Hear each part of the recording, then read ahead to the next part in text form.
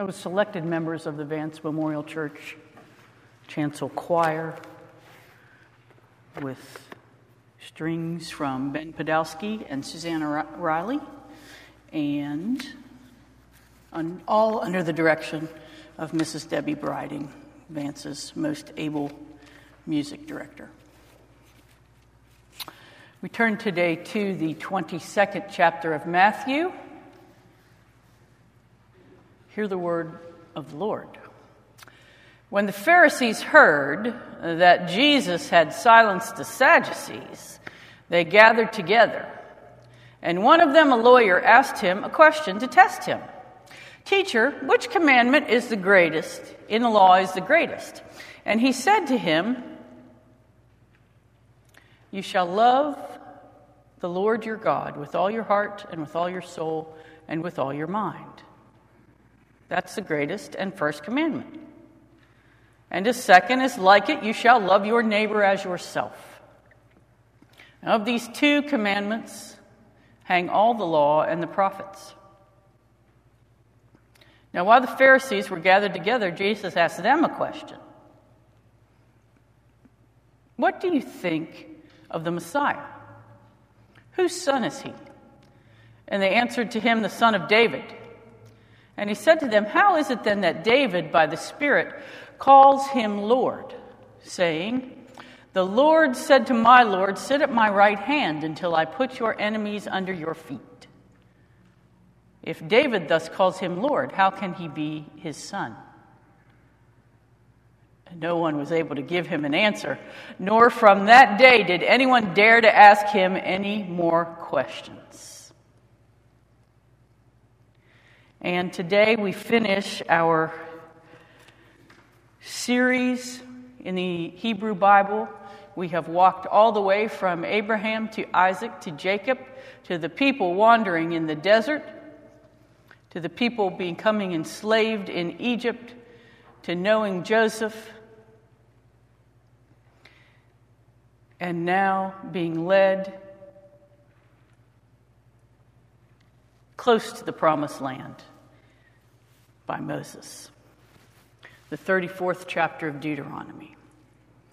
Then Moses went up from the plains of Moab to Mount Nebo, to the top of Pisgah, which is opposite Jericho, and the Lord showed him the whole land, Gilead as far as Dan, all Naphtali, the land of Ephraim and Manasseh, all the land of Judah as far as the western sea, the Negeb and the plain, that is the valley of Jericho, the city of palm trees as far as Zoar. And the Lord said to him, "This is the land of which I swore to Abraham and to Isaac and to Jacob, saying, I will give it to your descendants. I have let you see it with your eyes, but you shall not cross over there." Then Moses, the servant of the Lord, died there in the land of Moab at the Lord's command. He was buried in a valley in the land of Moab, opposite Beth Peor, but no one knows his burial place to this day. Moses was 120 years old when he died. His sight was unimpaired, and his vigor had not abated. The Israelites wept for Moses in the plains of Moab 30 days. Then the period of mourning for Moses ended. Joshua, son of Nun, full of the spirit of wisdom, because Moses had laid his hands on him, and the Israelites obeyed him, doing as the Lord had commanded Moses. Never since has there arisen a prophet in Israel like Moses, whom the Lord knew face to face. He was unequaled for all the signs and wonders that the Lord sent him to perform in the land of Egypt against Pharaoh and all his servants and his entire land, and for all the mighty deeds and all the terrifying displays of power that Moses performed in the sight of all Israel. Friends, this is the word of the Lord. Thanks be to God.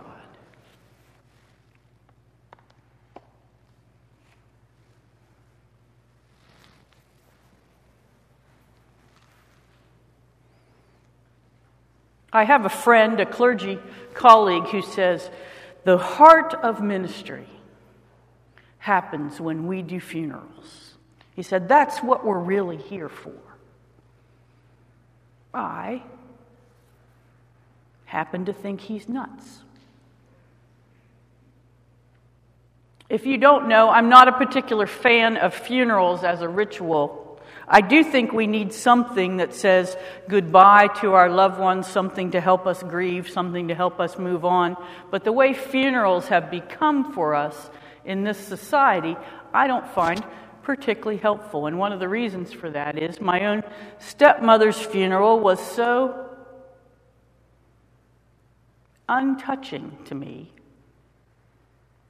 to be virtually unnecessary in my own grief process. The pastor who did it is a beloved family friend. He was our family neighbor for almost 30 years. I went to high school with his kids. And the only thing personal he ever said about her was that she made lots of really good Christmas cookies. Which, by the way, was an extreme understatement. This woman made hundreds of dozens of Christmas cookies and gave them to every single person she ever knew. I don't like funerals. I don't find them helpful. But my friend says, no, that is where we as clergy people, that's where we show up. That's where we help people see God. That's where we help people through.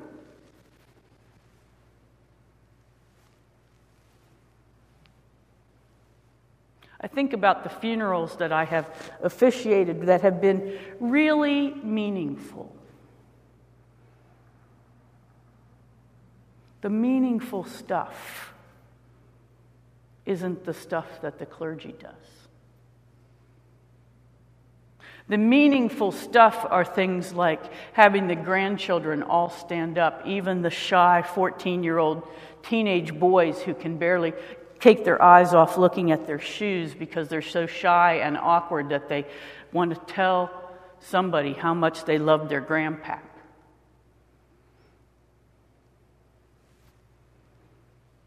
Five grown, successful Barger children all standing up and saying, this is what our mother meant to us. A teacher standing up and saying, this is why we're here in this church today, remembering a student of mine. That's, I think, the meaningful stuff.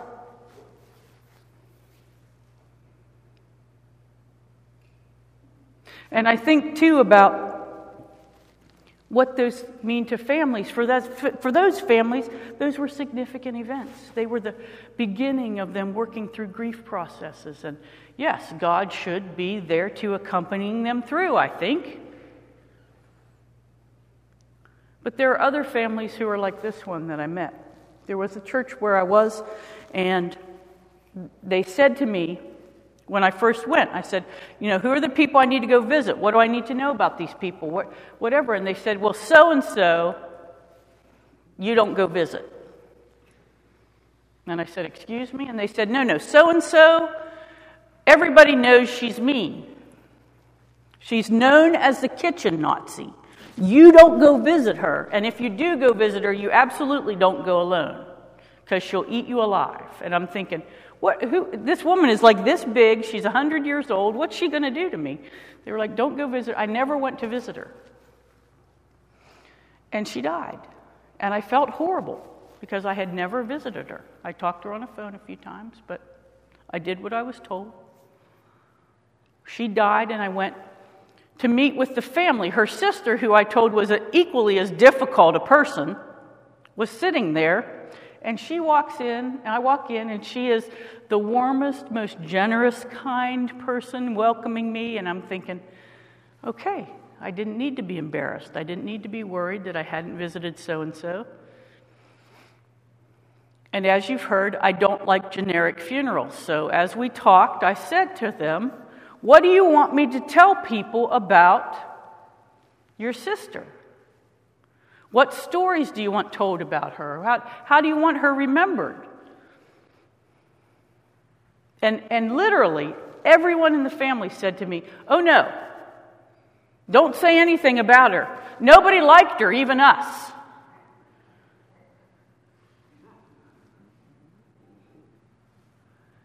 And I went, what? What? And they were serious. They were like, no, we just want read some scripture, say a prayer, we'll all go home. We didn't like her. And that's the thing that happens, you know. In the family, when you have these times of grief, these times of trauma, everything in your family gets multiplied, gets amplified, gets magnified, right? And if you have a situation where so-and-so doesn't like each other, it's going to get bigger when your family's going through that grief. If you have a situation where so-and-so really loved each other, it's going to get bigger.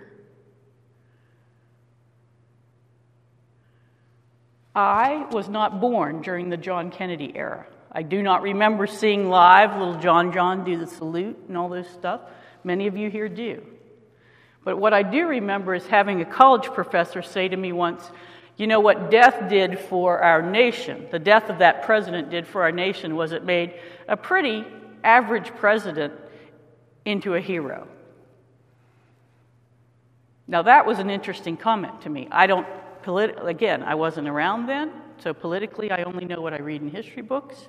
But I thought that was interesting. That was the amplification of the personality of our nation, right? And to a certain extent, that's what's happening today with Moses. Moses is going to be remembered as the greatest prophet in all of Israel. Woohoo! What a great man Moses was. Have you all been paying attention the last few months when we've been reading Exodus? The people didn't listen to one darn thing Moses said. They were always getting in trouble because he'd say, go over there, and they'd go over there. God would send them manna, and they'd say, well, give us meat. Moses would say, quit fussing about stuff, and they'd still go on and fuss and threaten to stone him and kill him. But today, Moses is the greatest prophet in all of Israel. And they grieved for 30 days when he died.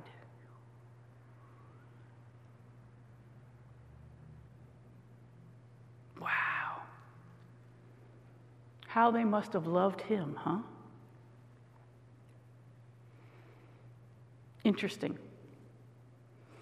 A couple of things interesting also in this story. First of all, the story seems very, very sad if you read it carefully because it looks like Moses dies alone. Nobody knows where he's buried. He dies. The greatest prophet in all of Israel dies alone. Isn't that sad? Well, not in Jewish tradition it isn't, because Jewish tradition says that the greatest of people, when they die, go into caves alone, and angels come and bury them. He died without his people, the Israelites, but he did not die without his God and God's messengers being present with him.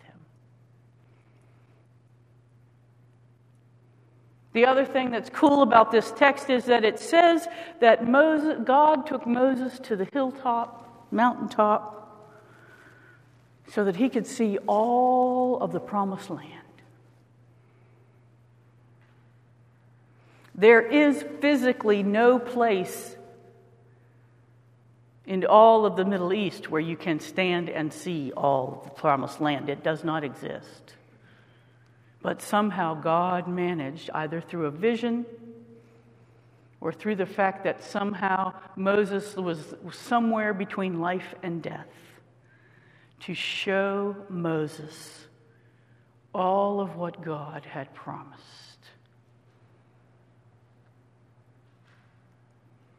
Wow. Wow.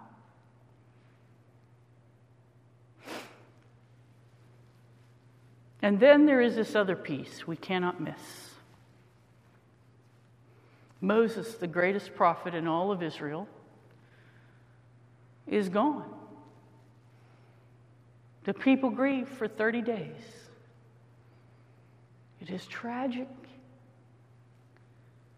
And yet the very next paragraph comes. Joshua, son of Nun, was filled with the spirit of wisdom. God's promise does not end even with the greatest leader in all of Israel. There is one to come behind to carry the promise forward. God doesn't just save these people from the sea to have them die in the desert.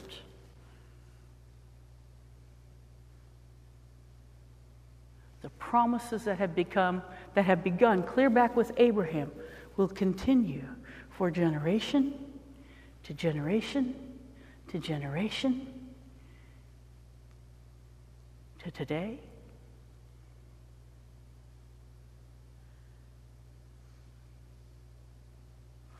It's easy for Vantage Church to fall into the Israelite mode. We were a 1,000-member church once and not so long ago. People in this room remember that time. Go like this if you're one of them. Yes? Mm-hmm. And boy, did we have the great George Kurtz led this church.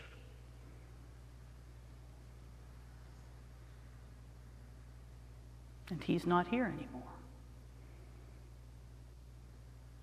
And there were amazing people in this church. Great churchmen, great community leaders, great business people. Women who were missional. People who supported our kids. We had a 3-story Christian Ed building full.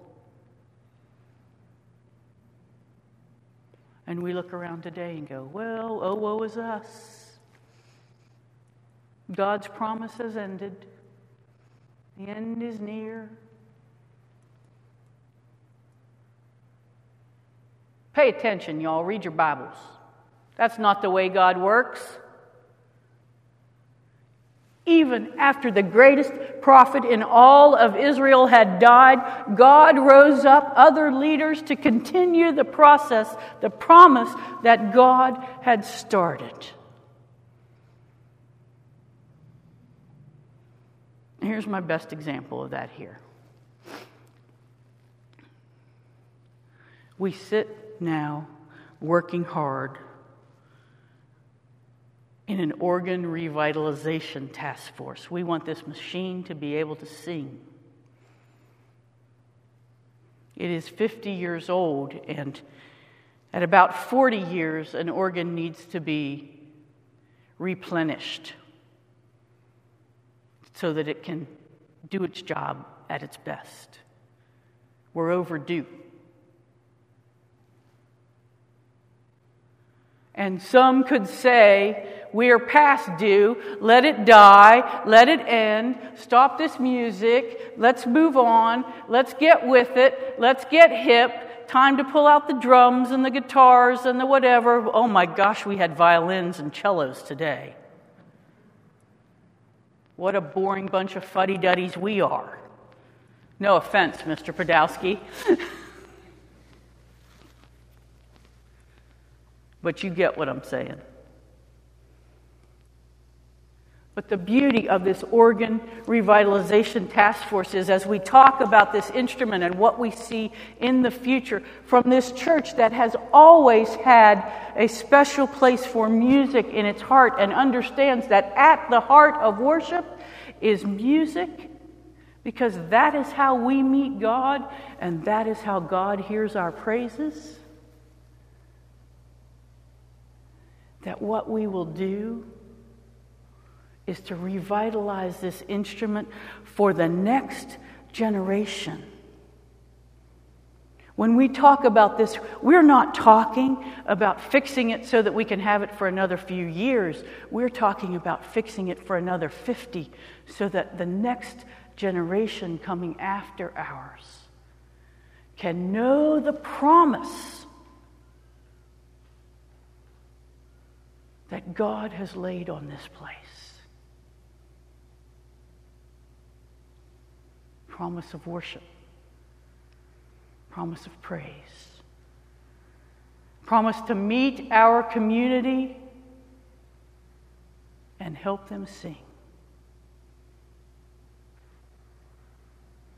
Oh, dear ones, the greatest prophet in all of Israel may be dead, but Joshua, son of Nun, is filled with the spirit of wisdom and will lead the people into the promised land so that they may see God's promises and live them to the full. Thanks be to God. Amen.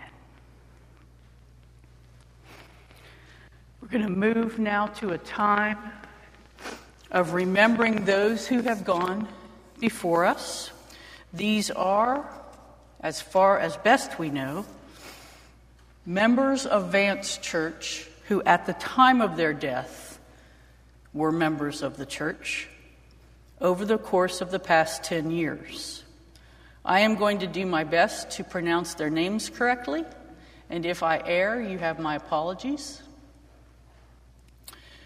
But know that these people gave generously and of themselves to this place.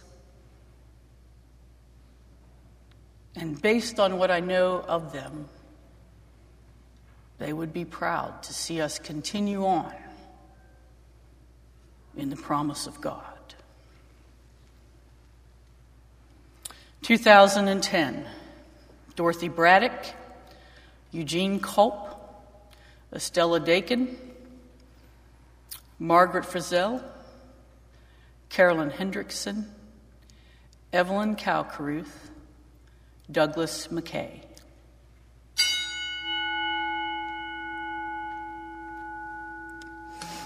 In 2011, Alan Adams, Jack Barger, Margaret Bauer, Maud Bauer, Marjorie Dezell, Susan Ezell, Barbara Lewis, Betty Ann Meek, Joe Steele.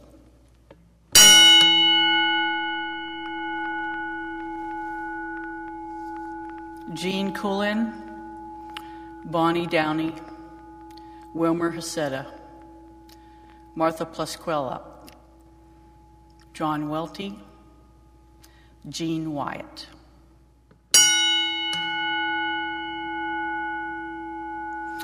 In 2013, Margaret Akers, Nick Baker, Dawn Garvin, Ann Geyer, Ann Osborne, Deborah Frame Zinn.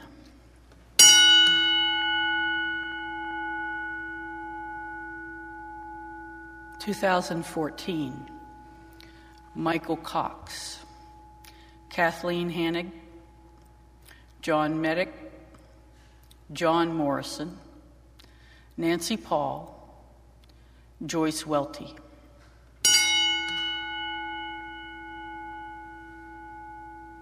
In 2015, Gordon Downey, Mary Jane Hopkins, Nancy Monroe, Mary Ellen Robinson, Lloyd Smith.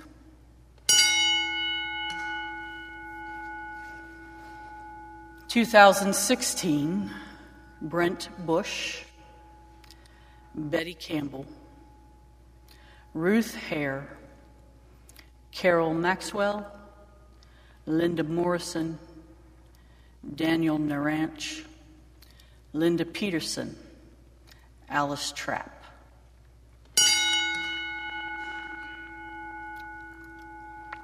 (2017), Francina Arsenault, Stephanie Block, Stuart Block, A.J. Gray, Kenneth Klein, Doris Medic, Irita Tebay, Margaret Tebay, Dick Wyatt.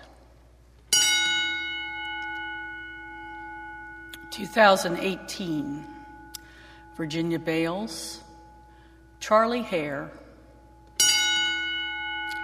2019, Frank Bush, Priscilla Butler, Sally Ezel, Mary Hudnall, Jay Parmar, Edna Mae Barger, Jess McHenry, Peggy Bates.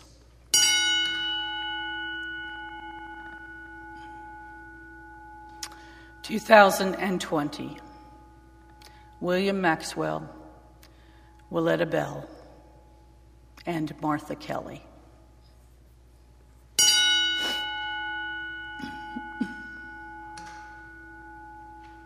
And as we remember lives well lived and a future promised,